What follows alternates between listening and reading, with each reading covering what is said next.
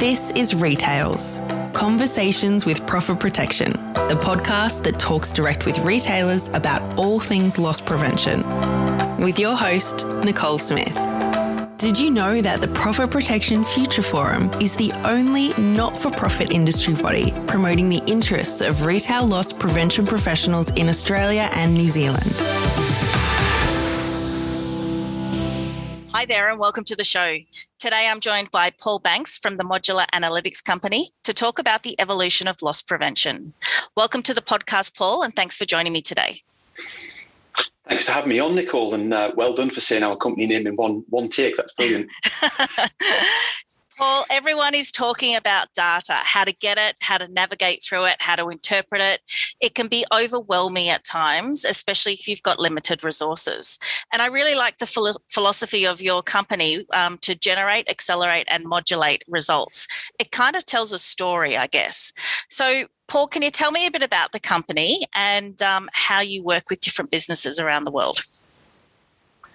Yeah, so it's a really interesting story, and it kind of really aligns with my own personal energies, which is why I really enjoy working with the team.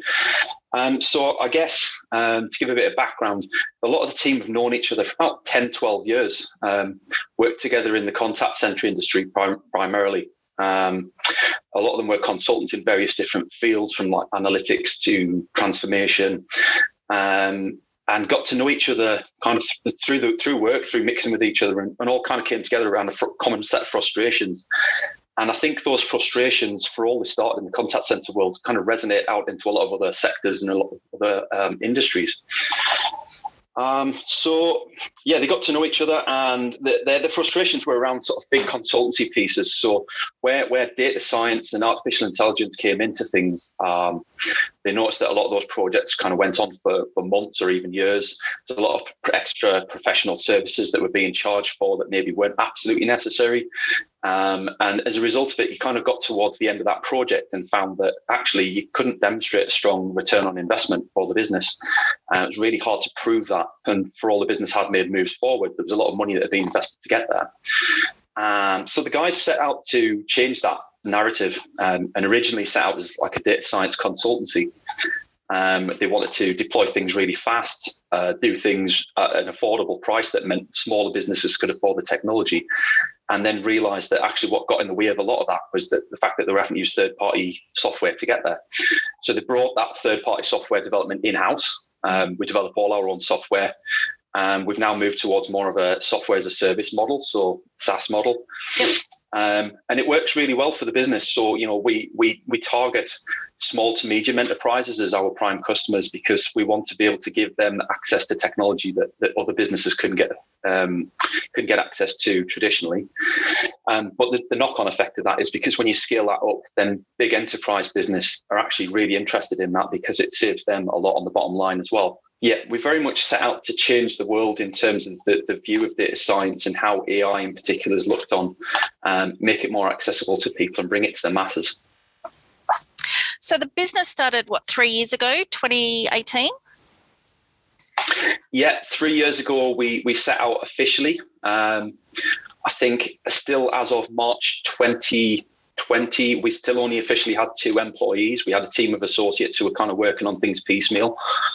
And as a business, we took the decision during lockdown to do the right thing by a lot of the associates and bring them on board on full-time contracts and really start to make our mark on the world during that time in the pandemic when a lot of other businesses, I guess, were holding back. Yeah, I was going to say, what happened during the pandemic for you guys? So hands on heart, I joined in the July of last year. So right in the peak of the pandemic for us here in the UK. I'd kind of gone through a bit of a transition at work and realised that my personal values didn't really align to where I was sat. I was looking for a new career and I just happened to be talking to Jimmy, who's now my CEO. And we really sort of hooked up on a personal level. There was this magnetic resonance between us. We really got each other. We understood each other. And I took a bit of a leap of faith and moved out of an industry I'd worked in 15 years to come on board with TMAC, the Modular Analytics Company, as an SME for retail. Mm-hmm. We really wanted to see what sort of impact we could make on retail. To turns out probably wasn't the greatest time to move over to retail and try something new, because obviously everybody's a little bit risk averse in retail to start with, in terms of sharing their data and making those moves. And I think the pandemic really sort of concreted that position. There's a lot of interest out there, but there's very limited in terms of who would be willing to commit during that pandemic. So it's been very interesting. There's been a lot of business pivots for all of us, a very big learning experience. It's some exciting times coming up over the next year or two, I think, as things start to really open back up again. Why do you think retailers don't like to share the data? I think it's probably the same in a lot of different industries, and it goes back to why the business started in the first place, is that they've probably been stung too many times. There's too many horror stories out there, especially here in the UK. I mean, I don't know what the data protection regulations are like there in Australia, but here in the UK with GDPR and data protection, it's almost become a stick to hit people with, as opposed to being a way of preventing data breaches and securing things.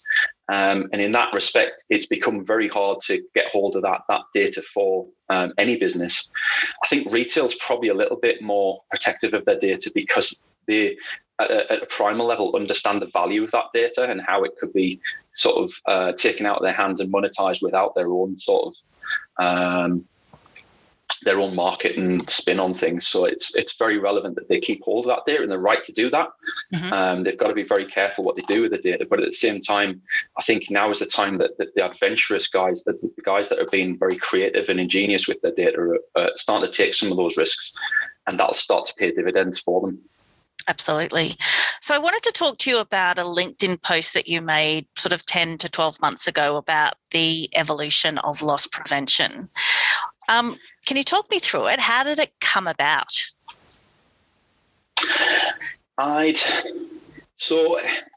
In my former life, I did a lot of loss prevention for the retailer that I worked for. We were pretty successful. We had a lot of success on a regional level and on a national level. We managed to cut a lot of the internal theft and fraud down. We were having significant impact on the external theft and fraud. But then, as with a lot of sort of retail industries, that success then breeds almost a concern around the spend on the roles in that department, and it got cut back. Mm-hmm. A lot of the team moved back to stores, to other roles, and that really impacted on me. And as I saw it, at the time, we said, guys, like, you're cutting your nose off to spite your face. 6 months' time, this is going to come back and it's going to bite you. And we watched it happen internally. We watched it happen. And that's a really siloed business. So I had, at that point, I had no contact with the outside world, really. We didn't speak with other retailers. We didn't really speak within other teams in the retailer. And so as part of the role that I came out to do for TMAC, I moved out in July, and I spent predominantly the next 6 to 9 months networking with other loss prevention experts. And I realized that my own experiences were no different to anybody else's, and the whole industry just went round and round in circles. Yep. And so that really struck a chord with me in terms of, how can retail, which is traditionally it's so forward thinking in terms of technology and the edge of technology, yet they're one department that kind of holds the majority of data that they could get so much value out of. How can they turn that into a cyclic spin where, you're constantly losing that experience and knowledge from your teams by reducing the size of the team, furloughing people, reducing their hours, and sort of almost cutting off that avenue where they could extract so much value and information from. And I get it, it's a cost to save a cost for a lot of retailers, and I do understand the decisions behind that. But I think now is the time where those retailers can start to look beyond that and actually see loss prevention teams as being a way to start making money. I guess that's the basis of profit protection, right? It's how can we leverage that to not just look at loss, but how can we start to improve our profit as a result of those actions?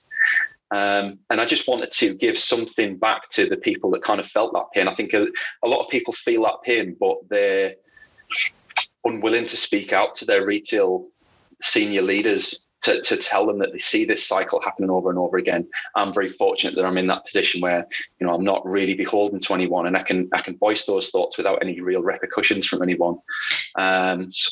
It really does go in circles, though. I mean, we see it here quite often where loss prevention might put a solution in place, and then more often than not, the retailer brings in people from overseas, mostly from the UK or Europe, and they come in and they go, oh, no, we don't do that in the UK or Europe, so you've got to do it differently. So we've got to open up our entrances. We don't want to close them up. We've got to open them up. And then they go for 4 or 5 years, and then suddenly the losses are so bad that they go, oh, actually, now we've got to put everything back in place. We've got to put our Wanzel gates back in. We've got to put EAS gates back in, all this stuff. And it really does happen, I want to say sort of every 5 to 6 years, we can see it happening, which is, it's kind of not funny, but it's kind of, I don't even know how to describe it. I feel like I could say that to the retailer to go, that you're going to change this in 5 or 6 years' time, don't you? Yeah, and the frustrating thing for them is that the guys that are making those decisions, who are responsible in those positions, they kind of probably already know that themselves. And they're probably the first guys to admit that that's the case for the industry.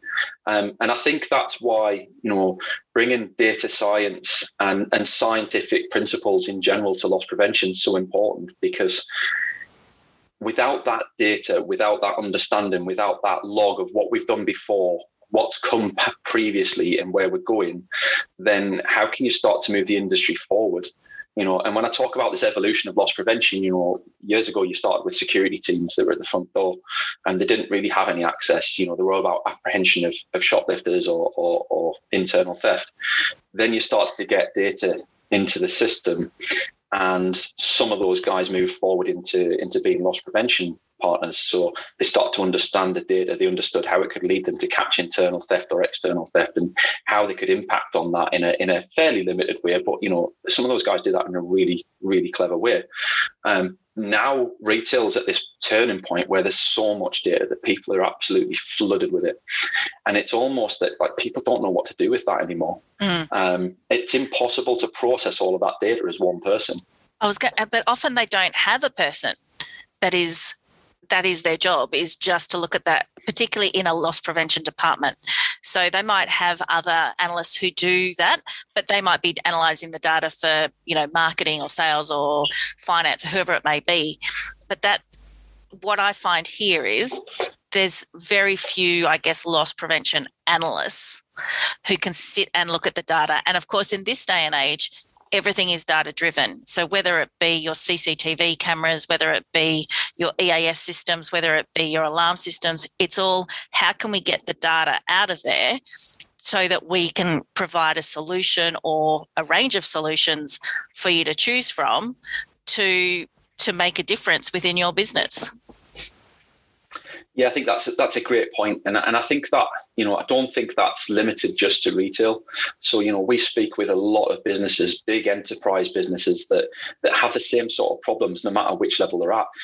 You've got a set of analysts within the business, and they're there for a valid reason, but ultimately they're torn between multiple teams and multiple departments. And the unfortunate knock-on effect of that is that the departments with the biggest pull and the biggest budget are going to be the guys that get the most time from those analysts. And that's why businesses... Sorry. Is it more that it's the person who screams the loudest? Potentially, yeah, potentially. I think there's an unfortunate situation where loss prevention is almost seen as the poor cousin. They're the guys that almost get left to the last pickings on those sorts of projects. If there's a set of projects in place, loss prevention teams are traditionally been very used to just picking up the pieces and dealing with it themselves, and they're not used to being supported en masse throughout the business. I would say, it comes in ebbs and waves to what we spoke about before. Some years you'll have some money put into the budget, and all of a sudden everything will get refreshed and renewed, and then for 2-3 years there's a drought, and nobody wants to know anymore. Well, we gave you money 2 years ago, like, guys, just get on with things. So I think they're more or less used to doing that and reluctant to ask for more from the business, and that's where I see sort of the profit protection side of things going. When I talk about the evolution into profit protection, I think that's the valid difference, is that the guys that are capable of building a business case for the loss prevention team in terms of not just what's being stolen, but how they can positively impact the business without any extra resources, without any extra budget, but just demonstrating how they really impact on that business in a positive way at the top line as well as the bottom line. They're the guys that are having real traction right now and moving the system forward. And when I talk about, loss prevention is the new market, and I'm being a little bit ironic, but really the value of the data that loss prevention teams have in this modern day and age can be so useful for the business. And a lot of the business, I don't even think a lot of the business functions even realize the value of the data that the loss prevention teams have control of. And not because they asked for that data in the first place, but because they were given it, because nobody else really wanted control of CCTV. They didn't want control of the till receipt system, the EPOS. They were more or less forced on that. But the irony of that is that now they've got access to all that data, and the teams that can tie all that together can really start to move things forward for their business. I find loss prevention is also the new sales too, because rather than talk about loss, because at the end of the day, no one wants to talk about loss. No one wants to talk about shrinkage. Everyone wants to talk about sales, particularly, within the last 18 months. It's how can we sell it? What can we sell? What sort of margin are we getting? So if you can deliver a solution that increases sales rather than just stops loss or reduces loss, it's a much easier conversation to have.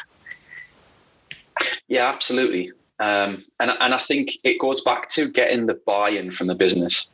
So those loss prevention guys who are capable of doing that, who are capable of talking that talk, it's, they don't have to do anything different with their job. They're already doing it. Most people are doing that as part of their job. They don't recognize that they're doing it. They don't recognize the value that gives the rest of the business.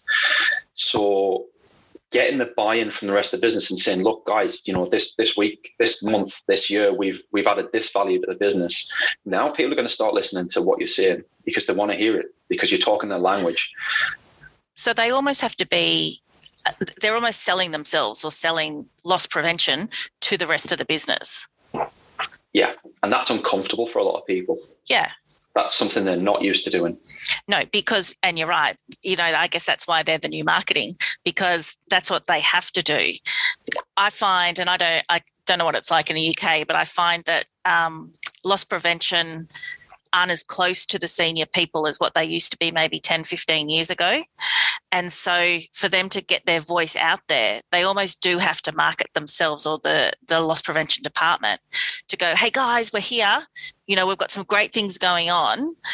And they almost need their own marketing person who can send that internal information out to the rest of the business to say, well, you know what? Yeah, we are a cost to the business, but we are actually helping the business make money by putting money back onto the bottom line. Yeah, I think in every business, in every retailer that I've spoken to, there is at least one person who want to champion the cause for loss prevention, who want to move things forward. I don't think there's any business out there that, the loss prevention team don't see the value of what they've got. A lot of them struggle to express it. A lot of them struggle to understand the data properly, understand how all the data links together. And I think that's the key for me, is that the same data that proves where the losses were can also be flipped on its head to show where the gains have been and how you've assisted in that way. And I think the guys that are starting to move forward with that are really appreciating that. And again, that comes back to how we want to help retailers in terms of, we don't want, in any industry that we go into, we don't want you to have to employ a team of analysts to understand what it is that we do. We want to, we start with a solution, a challenge that we've identified in the market. We're not coming up with great ideas and we're going to go and sell this product to people. What we do is listen to people in the market. We listen to the experts there, find out what their problems and challenges are, build a solution around that, give that to the data science team, and let them build something that's really creative, something out of the box that really changes the way people look at things. But then we also acknowledge that data doesn't translate very well to people. People don't get data a lot of the time unless you're data minded. So we then run that through behavioral science and behavioral design to come out with a product on the other end that your average Joe can understand. You can just pick up and use with very little training and understand how to use that.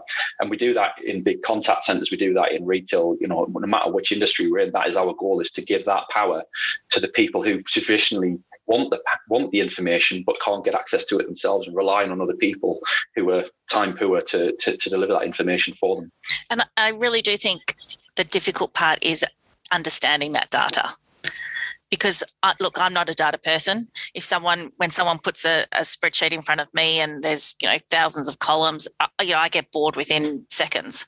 So yeah, I think that, and what I was going to ask you was, why is data so important to a business? Because for me, it almost takes the emotion out of the decision-making process, because we all sit there and go, if there's a decision that needs to be made, people become very passionate about it. If you just show the pure data to make the decision, then that decision-making process becomes a lot easier and a lot quicker, in my opinion. I don't know if that's the same for you. Yeah, it does. It does. But we're also big proponents that the data should lead people. But it's not the be all and end all. And I would still encourage people, regardless of what the data shows, ultimately, if you strongly believe enough that something should be a different way to what the data is showing you, then absolutely give it a go in a controlled environment, in a way that you can replicate and you can understand why, if it does fall down, why it's fallen down, or why, if it's been successful, it's been successful. And I think too many people blindly follow data and technology. And we're big believers that, for all we're a data science business, we're there to help people make better decisions. We're not there to make the decisions for them. We can give you options and we can tell you what the best options are. Brilliant, but then you go away and make the decisions from that. And I think until people come to that understanding and stop throwing around words like AI, like it's monopoly money, AI is a very specific set of technology. It's not everything that people put out there, but a lot of people attach it to things to make it sound more valuable or like they've made a better decision. But ultimately, a lot of it's just data science and machine learning. And I think once you understand that that's there to support you and not remove you from the role, then it becomes so much more powerful. Yeah, absolutely. So how then can loss prevention turn a dashboard into a decision? I think that the importance of decisions, again, like to go back to what we just said, it's important that the decision remains with a human, because if you ask a computer or an AI or whatever to make a decision, it might make the right one, but it's always based on the data that's got in front of it. And that data, to your point, is unemotional. It doesn't have experience. It doesn't have a great deal of judgment, and it relies on how it was programmed in the first place. Mm-hmm. So if you're asking a dashboard to make a business critical decision all on its own, then you're running a very risky game. So I think the important thing for real analytics to do is to offer a selection of decisions that are possible to be made, or to have been part of a very tried and tested process to get from A to B in the first place with that retailer. So they've got to understand their processes fully before you can implement decision making on top of that, because otherwise you build in a castle on sand. You run the risk of your foundations crumbling at any moment, because if you haven't understood that customer journey, understood that asset journey, or the underpinning principles and procedures that go before that, then how can you hope to get a piece of technology to do that without any interruption or any interaction from a user?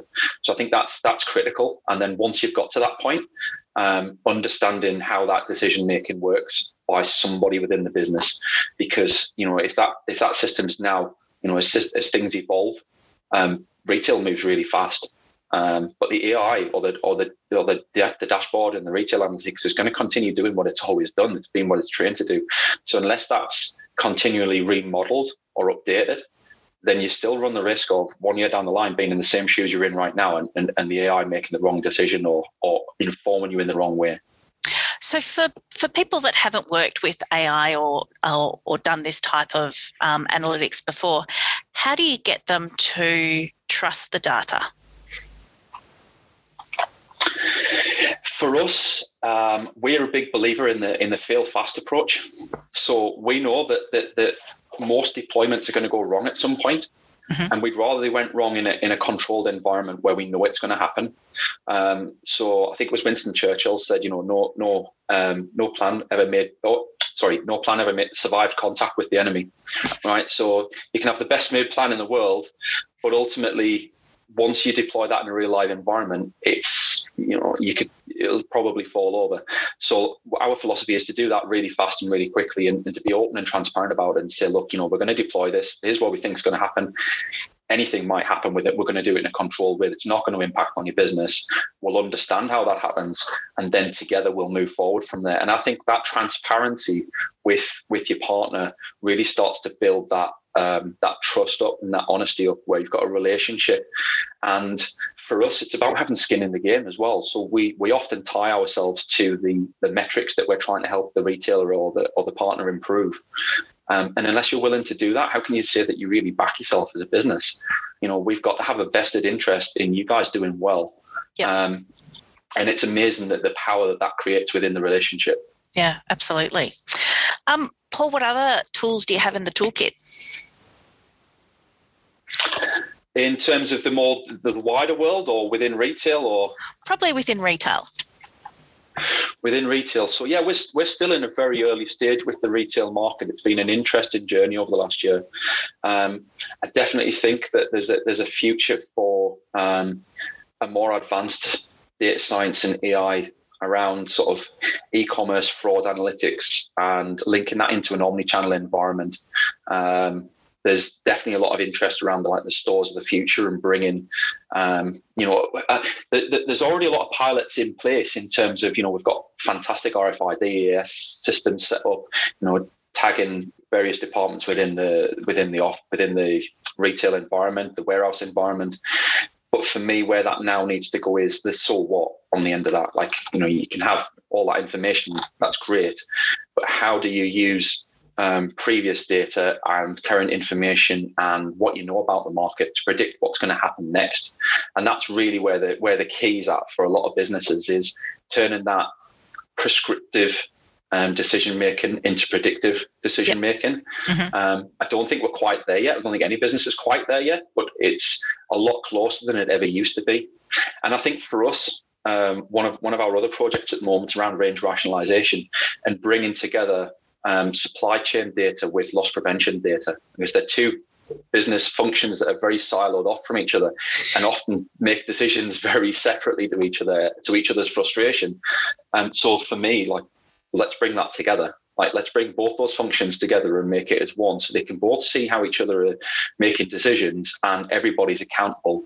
There's no hiding behind a marketing decision. There's no hiding behind a brand bonus for deploying a product. Everything's open and transparent. And again, it goes back to what I said before. If you've got that transparent relationship and nobody can hide, data won't let you hide behind anything. Yeah, absolutely.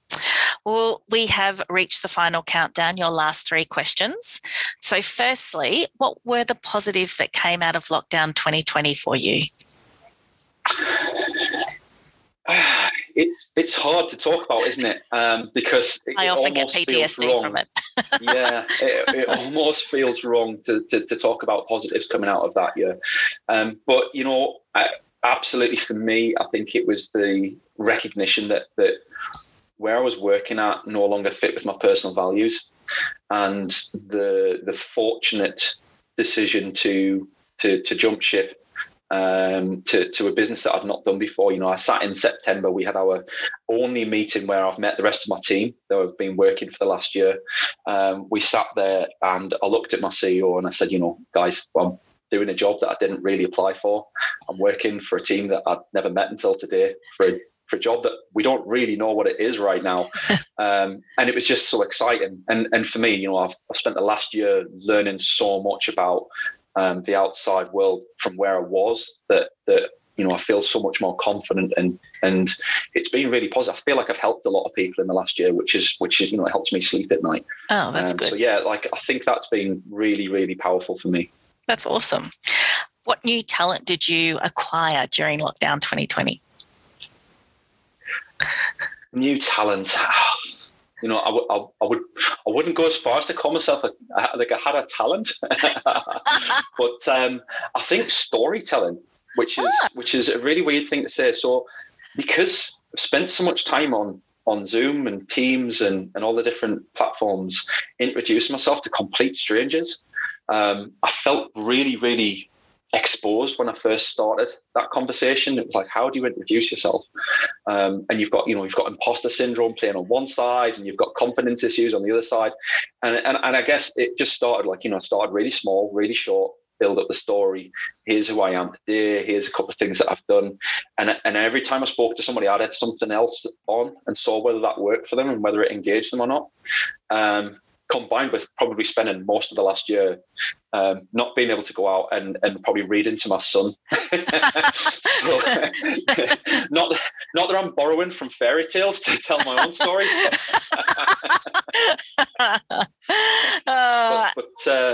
But yeah, I think storytelling can add so much to what we do in business. And there's a lot of good books out there. There's a lot of when you talk about books like how people do TED Talks and things like that, they all fascinate me as to how you can get your information across. But yeah, it's been a learning curve. Look, I do the same thing.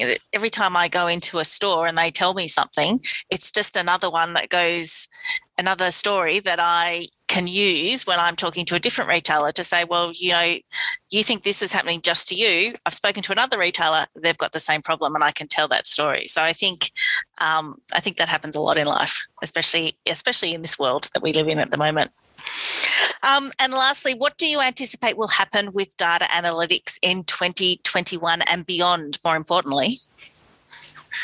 It's interesting because I think that the market's starting to mature just that little bit more than where it has been. And I think it's probably being driven by the pandemic even faster than what it was. When you look at, we've got some technology that's very similar to what Gong.io use, and to see their valuation on the stock market at $8.5 billion this year gone, as a 6-year-old business, that's phenomenal. So I think, when you talk about voice of the customer, speech analytics this year is going to be the biggest thing for voice of the customer across the world. We tend to talk about retailers in the physical operations and store environment, but actually in terms of the customer services and contact center side of things, really connecting what's going on in store, what's going on in the supply chain, and what's happening in the customer services team in a really on-the-channel way is going to give so much more power to the retailers and a lot of businesses across the world, to be fair. We're using sort of AI and coaching. We're using data science to help people have better conversations around coaching, not just in a contact center environment, but in logistics and supply chain. It's a really exciting world to be part of right now. Yeah, there is so much going on, and every solution has data at the moment. It doesn't matter. In this loss prevention world that we're talking about, every solution has data, and it's just a matter of being able to extract that data and get and use that information and that data to help the business. That's right, and I think there's probably a lot of businesses out there that when they're asked to come in and make that sort of analytics for a partner or a customer, they tend to lock that data down and prevent access to it. Whereas we're of the opposite mentality, that like if it's created through your, if we're using your data to create something for you, then you should have access to the whole thing. So we kind of open up our whole data set that we use to work with retailers. If you want to examine what's being done, aside from the IP that we own ourselves for our own translation and analytics, but if it's been created through your platform, then you should have access to that. So I think that is probably going to be the way forward for the next couple of years. And we talked about building trust. Yep. I think that's absolutely where it needs to go. Yeah, and it's that transparency again. Mm-hmm. Paul, thanks so much for your time today. I think the more people that Paul, thanks for your time today. I think the more that people can articulate their challenges and engage with companies like the Modular Analytics Company to understand their data, better decisions will be made by businesses. So if you'd like to get in touch with Paul, you can find him on LinkedIn, or you can email him at paul.b@tmac.ai, and we'll put Paul's contact details in the show notes.